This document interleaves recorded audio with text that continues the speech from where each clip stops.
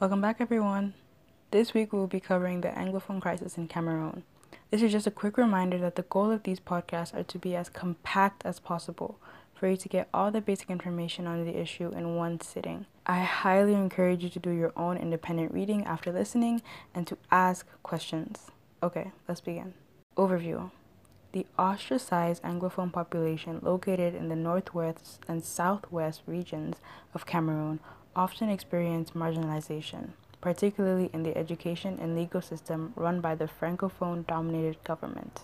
This resulted in a widespread of protests in October year 2016. The peaceful protesters were met with force by Cameroonian security personnel in late 2017. The situation quickly escalated into an armed conflict with an increasing support in the Anglophone regions to seek independence from Cameroon as an independent English-speaking Republic of Ambazonia.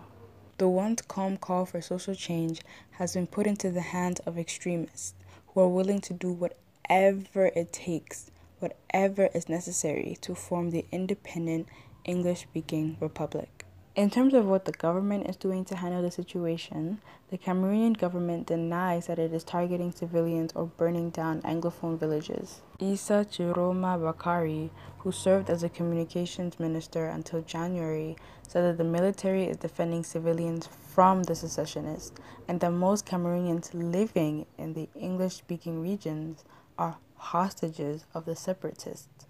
Bajek said the military is burning only secessionist camps, not civilian villages. The majority of those fleeing report the opposite though, often saying that separating from Cameroon is the only way forward, that we are way past the point of rekindling.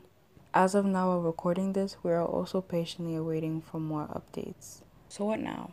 Well, many have different points of view on what should happen.